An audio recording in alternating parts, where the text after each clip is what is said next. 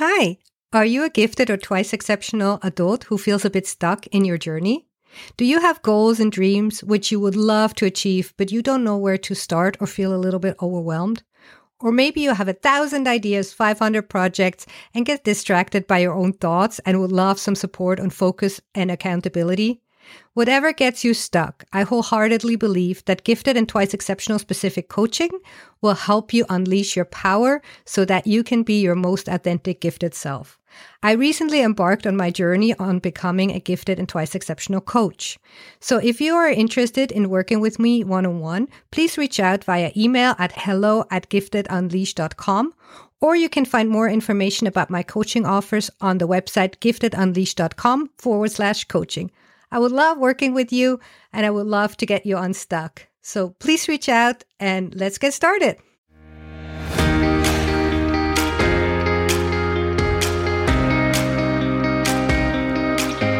Hello and welcome to Unleash Monday, where we talk about the brain, especially the gifted brain, and how does it affect our thinking and experience of the world differently. There are a lot of stereotypes and stigma around giftedness, and I'm here to challenge those. I'm here to raise awareness and to have a conversation around this topic of what does it mean to be a gifted adult. Common experience among gifted folks is that they feel out of place. They don't quite fit in. They are too sensitive, too intense, too emotional, too overexcitable, and too deep thinkers about the world and about themselves. So if you have been called too much about anything, then this show is for you.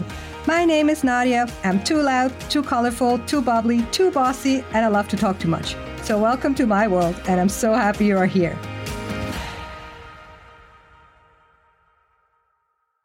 Hello, and happy Monday. I hope you had a wonderful weekend. I'm so excited you are here, and I'm sending you some love for this special Monday in the year.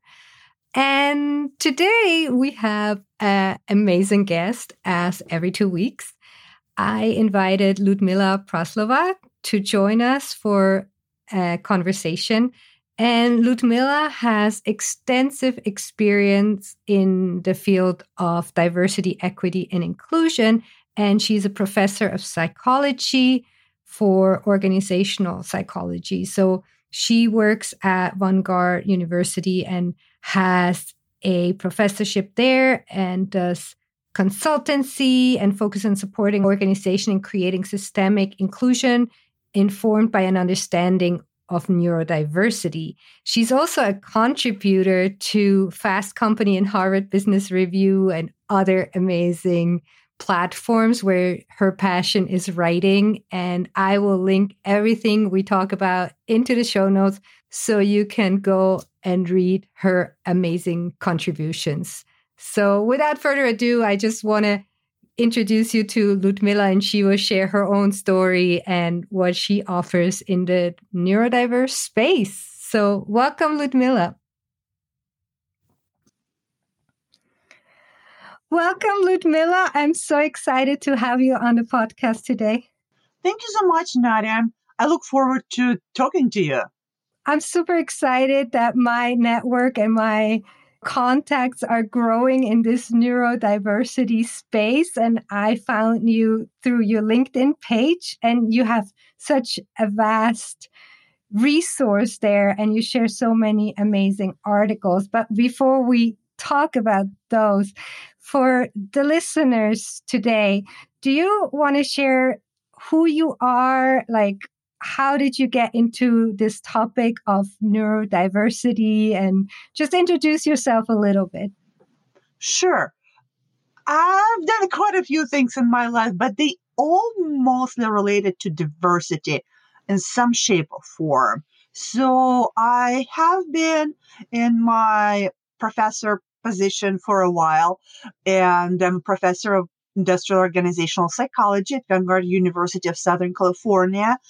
But I actually started as my first job in global diversity, and that was a long time ago. Actually, when I was still in college, I started working in global diversity and large multicultural not-for-profits, just trying to create an environment where different kinds of people could collaborate. And what was interesting, despite the fact that it was a really long time ago, I think we were doing something pretty far ahead of its time, because we're really aiming for culture add rather than culture feed or the third culture.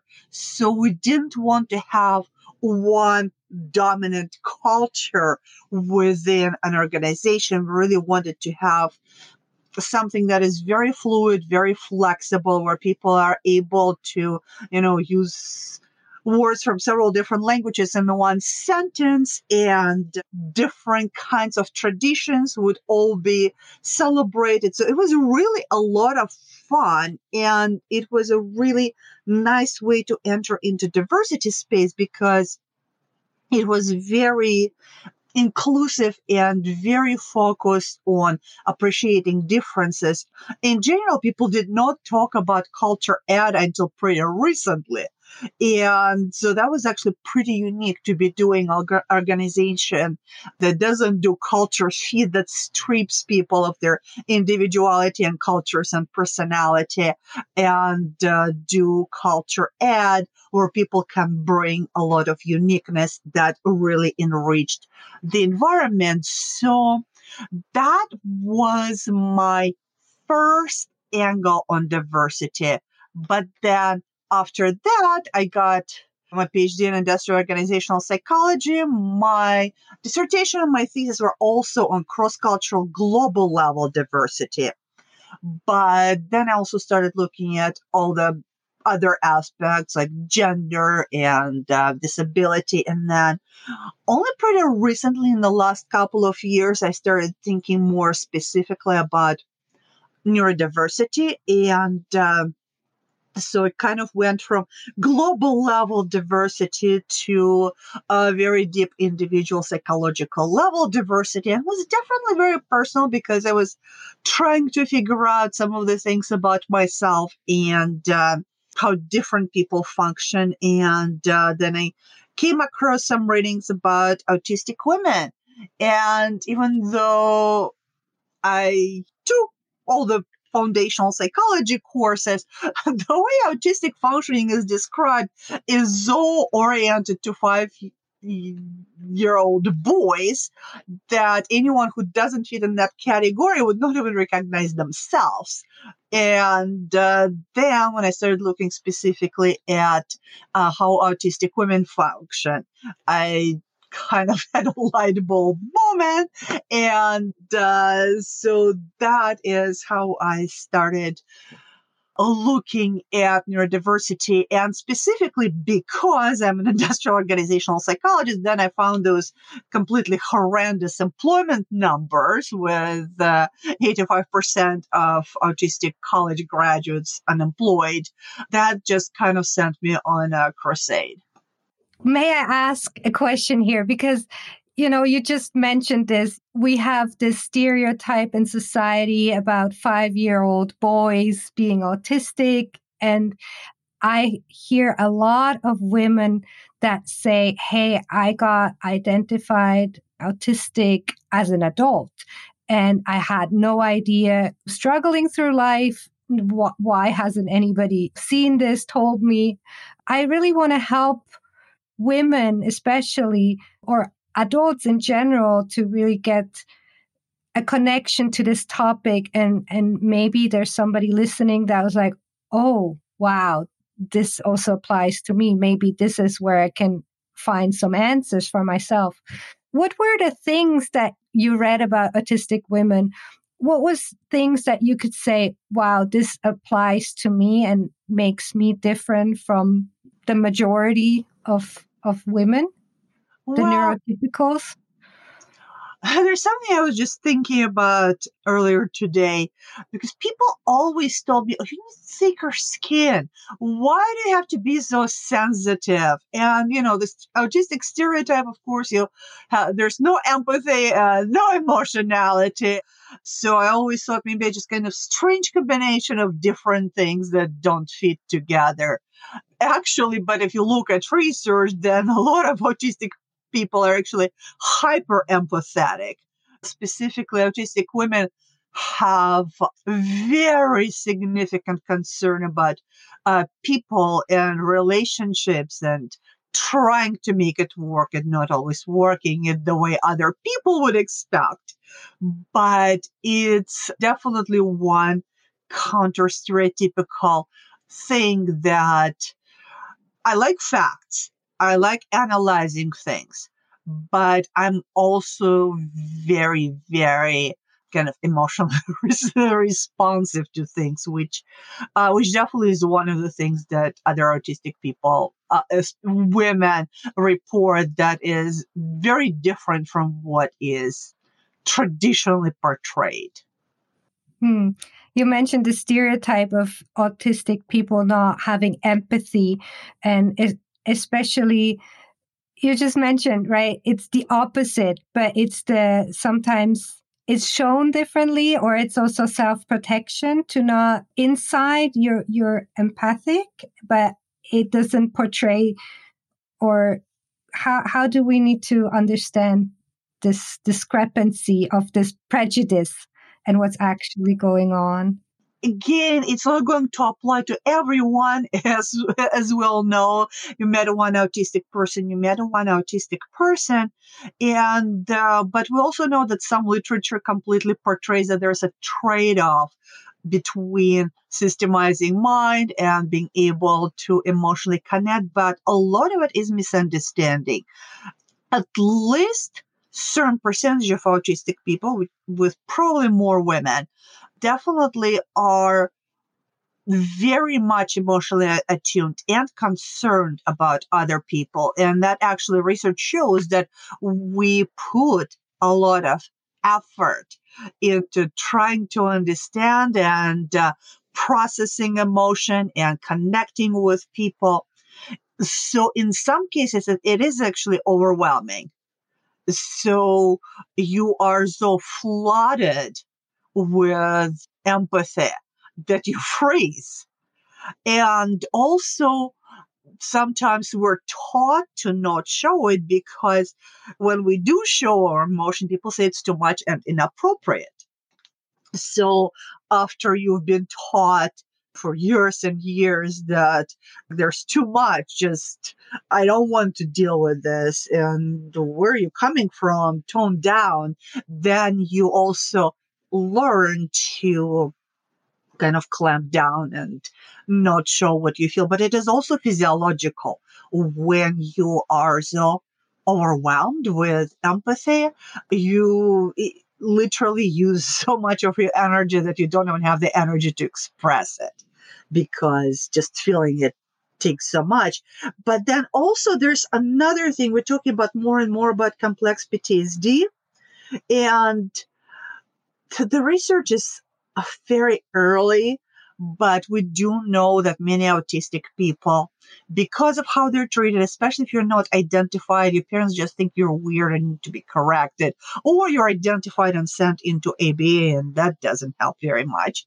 You kind of develop trauma patterns, which could also prevent you from expressing emotion. Like if you have a freeze, for example, response, you just try to become invisible. Or if you have a fawn response, you may not necessarily verbally express what you feel, but you just kind of keep bending over backwards for other people, which they may not necessarily also interpret as intended. So it's pretty complicated because I think in addition to all of us being different and hyper empathy not being identified or discussed until very recently, I think well meaning parents do things that end up hurting people. And general advice for how to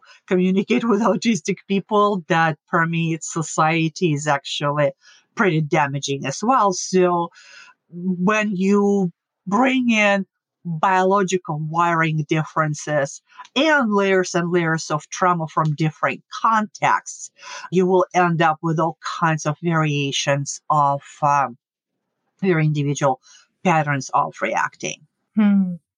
So when you learned about your own autism just recently, may I ask how did it make you feel? What was your reaction? Was it a shock? Was it kind of a liberation, empowering, or a mix of all the emotions? Well, I figured it out at the very end of 2019. So I was pretty certain after I kind of looked at some of the literature on women and gave it some thought. I was pretty sure, but then when I got diagnosed, it was already pandemic. So it was the late spring of 2020, which was kind of an interesting time because there wasn't much interaction going on other than Zoom, but it was definitely more of the confirmation and relief that I was not imagining things that weren't there. And at this point, I've also kind of had enough interaction in those 6 months or so with autistic culture. It was actually very liberating because I didn't feel like I can speak on behalf of the culture, participate in it. Even so, I know the diagnosis is accepted, but I kind of felt maybe because I'm a psychologist that and the scientist and I like to have data before I say things. It definitely was actually liberating because I was like, okay, now I can go engage very significantly. And I guess with your background, you probably already had the vocabulary, but it probably also helped you advocate for yourself and for others even more. As you said, now you can speak on behalf. Right, because things are definitely not perceived in the same way, and because autistic community has been heard by scientific community, speaking broadly, that just speaking as an academic is just not the same.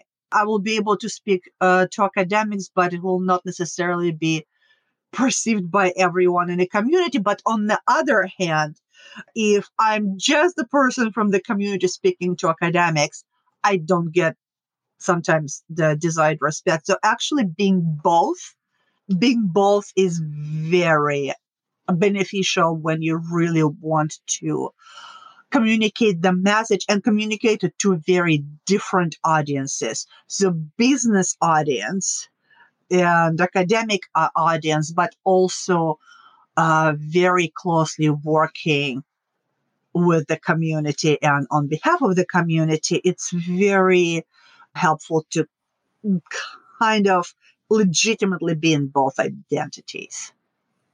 Hmm.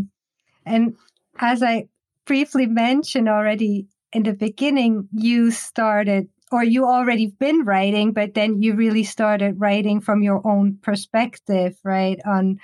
And do you want to share a little bit about your writing journey and how that came to be and the topics you're covering? Oh my gosh. Well, do you have 7 hours? It's an open question. Share the most important things you want to share with us. Well, I always liked writing, and I actually was a journalist and doing a lot of creative writing, like way back when, again, in like college and early 20s, and actually all the through childhood, I was always a writer. But then I went to graduate school in the States. I had to write an IPA style, and so I had to switch the language and the style. And so for 20 years, I didn't do anything creative, and that wasn't in a very formal and non-personal language. So I kind of went back to my earlier way of writing, which is much more advocacy and personal. That was just in itself a tremendous gift because that's something I always loved, but I haven't done it in a very long time. So And I guess once I started, I couldn't stop because I actually enjoy the process of writing. That sometimes people, they're just like, oh, okay, I have to write.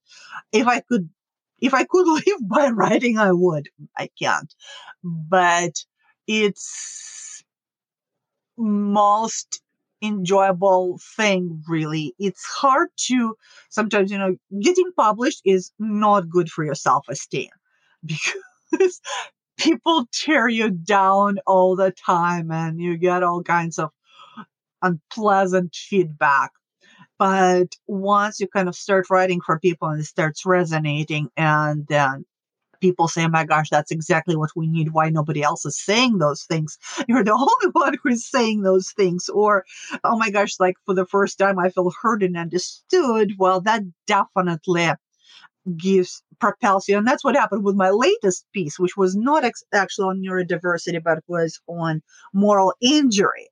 And then after that, I did a piece on moral injury in the workplace and neurodiversity. So when you get that kind of response that people say, oh my gosh, now I have the vocabulary to talk about things that happened to me, it's definitely very motivating, in addition to just enjoyment of writing, period. But writing more personal things like my Harvard Business Review article, that was probably the hardest. I think it was harder than my dissertation. So it was 200 times shorter. But that was a very hard piece to write, actually, because the balance between personal and intellectual and keeping it professional and keeping it with the focus on business audience. That was a task and a half. And I also was very determined not to write inspiration porn because I was Okay. very aware that sometimes people take the stories like of autistic people, and then the journalist will turn it in a way that it's really for other people to just kind of feel stuff. And I was very determined not to do it. So making it personal without making it inspiration porn, that was literally so many rewrites. It took way more than 2 months to write this article. You can write a book in that amount of time. It's a beautiful article, and I'm going to link, obviously, the article in the show notes so people can just click on the link and read that piece. But do you want to share a little bit about the topic you covered in this Harvard Business Review one?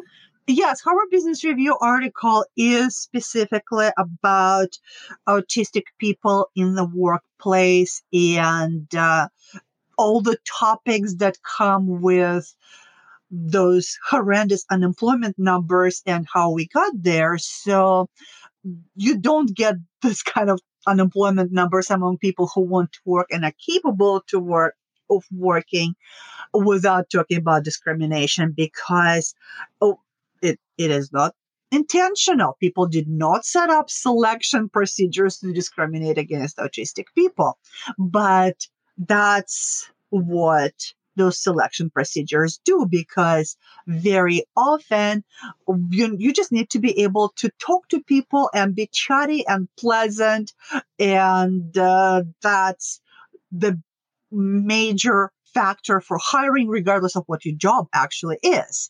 So if you are the kind of autistic people who really struggles with, chatting with strangers or chatting about things that they don't see how they relate to the actual job, because it's small talk rather than what they are being hired for, or hopefully hope to get hired for, that really doesn't work very well. So one of the points I've been always making, just create valid selection.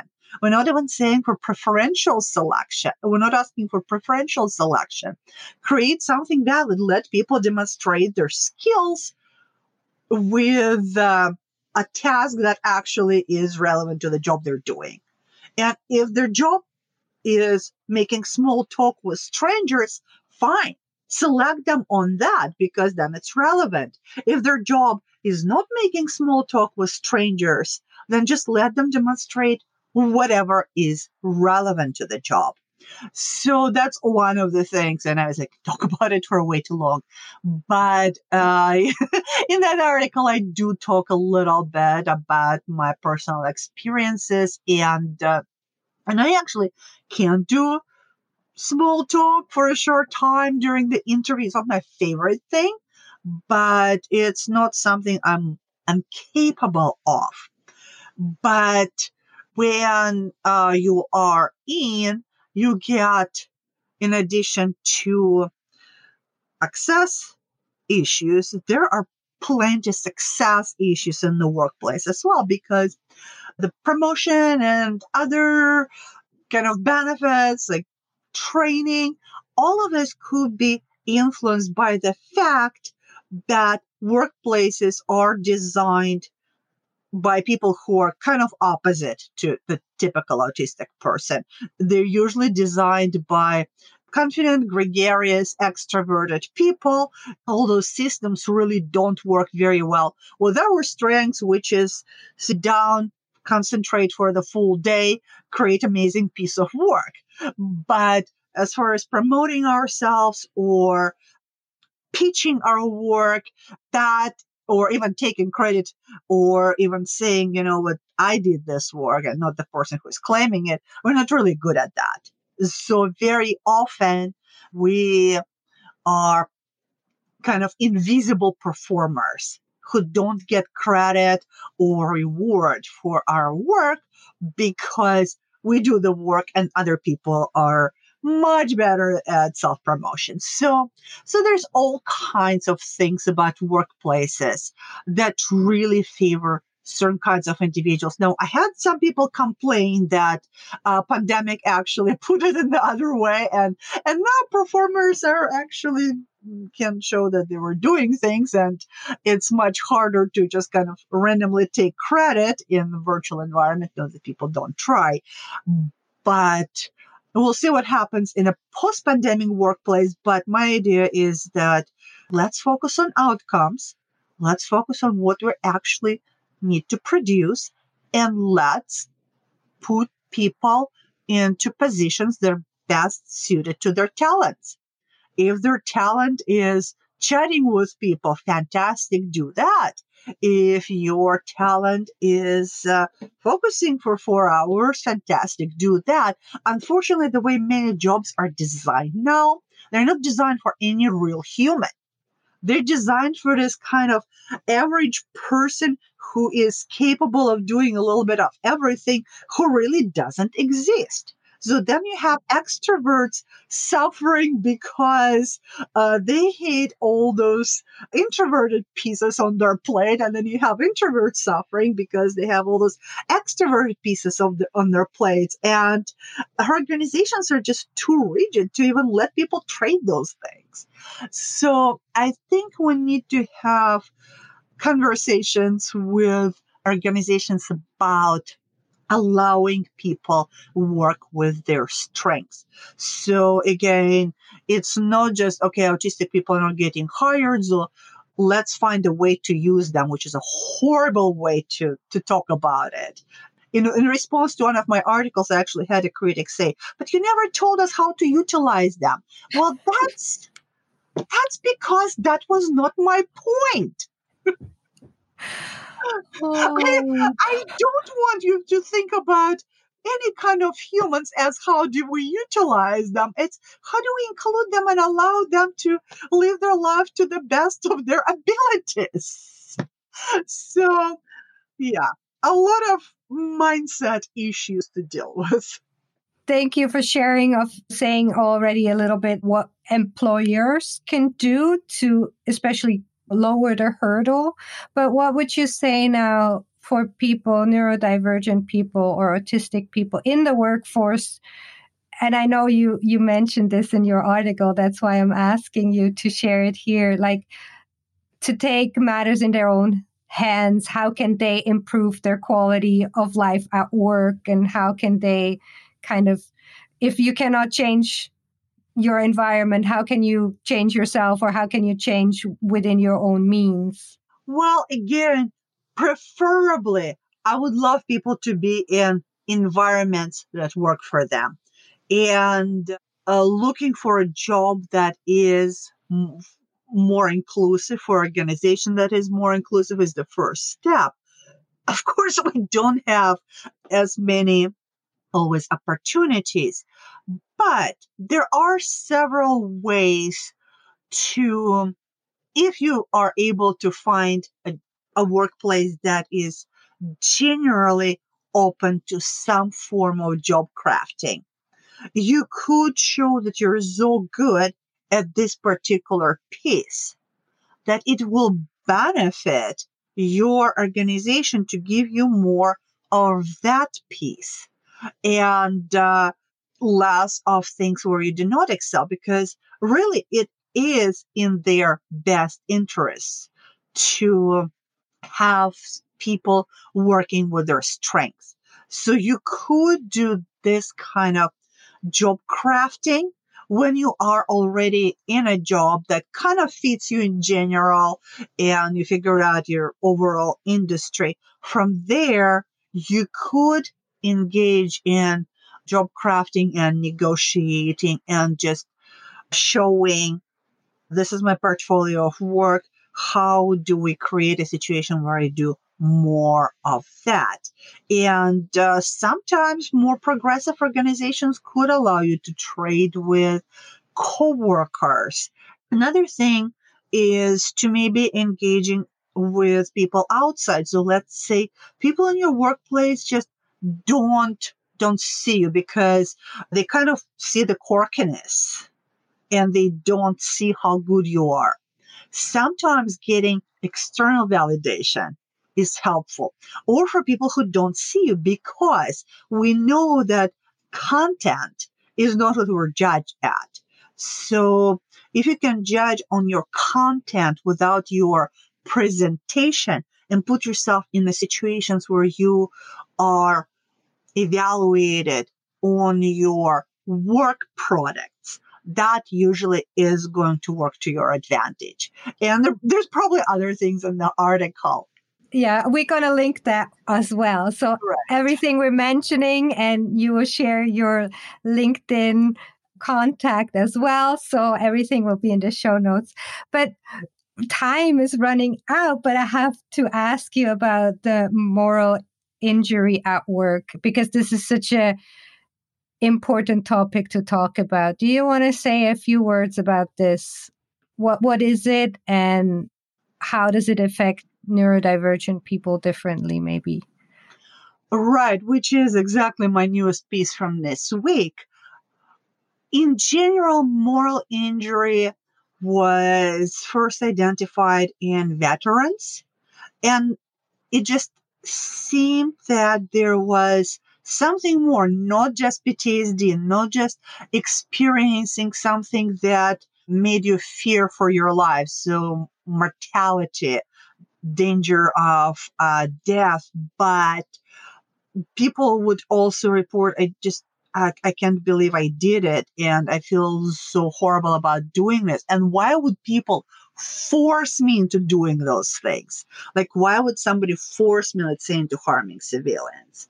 So that is where the idea of moral injury came from with Johnson Shea. And then after that, it was studied in healthcare, doctors and nurses. And one of my colleagues, Annette Callis, actually did a study on nurses who were pushed into doing things that went against their conscience. So that made me think about how this could apply to other workplace situations and other occupations. And there is research on teachers and journalists and different kinds of first responders. So people have done this research, but talking about people in general and a variety of occupations, even, selling things when they know they're terrible quality. But you just feel like in order to feed your family, you have to push those things that are actually bad and convince vulnerable people to buy them. Over time, this kind of moral distress can add up to moral injury. And we talked about empathy in neurodivergent people. There's also some research that shows that neurodivergent people are sensitive to injustice more than average people and committed to doing the right thing more than average people. So that kind of makes you think perhaps neurodivergent people are more likely to acutely feel moral injury. And definitely, if you look at a lot of qualitative data that we're looking through and the stories that people are sharing, there is absolutely a pattern that many neurodivergent people love jobs, just couldn't do what that was expected of them specifically because they just couldn't bring themselves to override their values. So sometimes they say, well, autistic people are rigid. But another side of it is actually very hard to make us do things that go against our values. Some people call it rigidity. Other people can call it, commitment to the right thing. So far, the qualitative phase of the research that I've been doing definitely shows that there is a pattern, but my hope is to also do the quantitative part, which is why both in the Fast Company article on moral injury in general and the Specialist article on moral injury and neurodiversity, there's a link to sign up for the next stage of the study because I definitely would like to look more into this. Thank you so much for sharing because yeah, it's really interesting and it's also things I believe some things that I haven't thought about, but now when you talk about this, it makes total sense and it just the data validates what I've been experiencing. So I'm really interested and curious to see your further research on this. So if people would like to connect or learn more about you, where can people find you on the online space? Well, the easiest way to find is my LinkedIn profile, Ludmila Praslova. It's pretty easy to Google. It's probably going to come up. And from there, many of my articles are linked. My university program is also linked. So you can find our graduate program, Master of Science in Industrial Organizational Psychology. It's all linked under my contacts.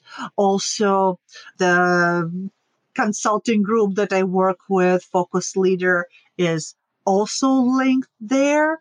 So my LinkedIn page is kind of a hub for all the different things that I'm trying to do, which is all about, creating better workplaces. It's just you do it through writing, you do it through consulting and training in organizations, and then you do it by training other people who hopefully will go and help organizations create as much fairness and inclusion as humanly possible.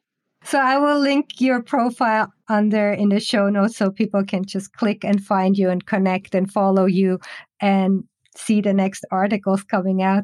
So is there anything else that you would like to share? Something that you wish people knew or something you wish you knew earlier? There's a lot of things that I wish I knew earlier. But I think one thing I would say that it's never too late because I was just actually earlier this morning talking to a group of women of certain age, and sometimes we start feeling like, oh my gosh, like there's so much to do and so little time. But overall, it's a very positive way to think about life that, okay, so wish we knew something earlier. And we can say, well, I wasn't informed about this, but it doesn't have to define what you do from now on. And honestly, if I had been identified as a child, obviously where I grew up, there weren't too many resources. But knowing my parents, they probably would have put me into ABA, and I don't know if that would have been any better than what transpired.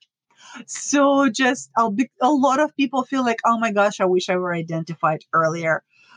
But it depends on how society treats you. There are situations when you identified early and you are accepted, and you are taught that you don't have to drastically change yourself. But in many cases, people who identified early were pushed very hard to change themselves and not be who they are.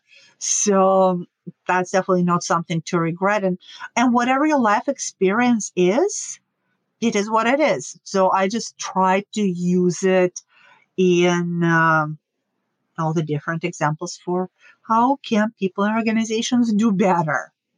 Thank you. Thank you. Beautiful words, and I couldn't have said it better. Thank you for sharing, and thank you for being here. And we'll stay in contact, and I'm looking forward for your next article. Thank you so much. It's been absolute delight to meet you. Bye. What a wonderful conversation. I hope you enjoyed this as much as I did. And such an amazing story, such an amazing resource. And I hope you will click on the links and read her amazing articles. And I'm really curious to hear your thoughts. So you're also welcome to share your thoughts and email me at hello@unleashmonday.com. You can also subscribe to the very sporadic newsletter at unleashmonday.com. You also find a link there to the amazing community for gifted and twice exceptional women. I'm inviting you to join us. It's a very amazing space to share and learn and grow together. And if you want to support this podcast, then please like, subscribe, and leave a written review on Apple Podcasts or wherever you listen to podcasts.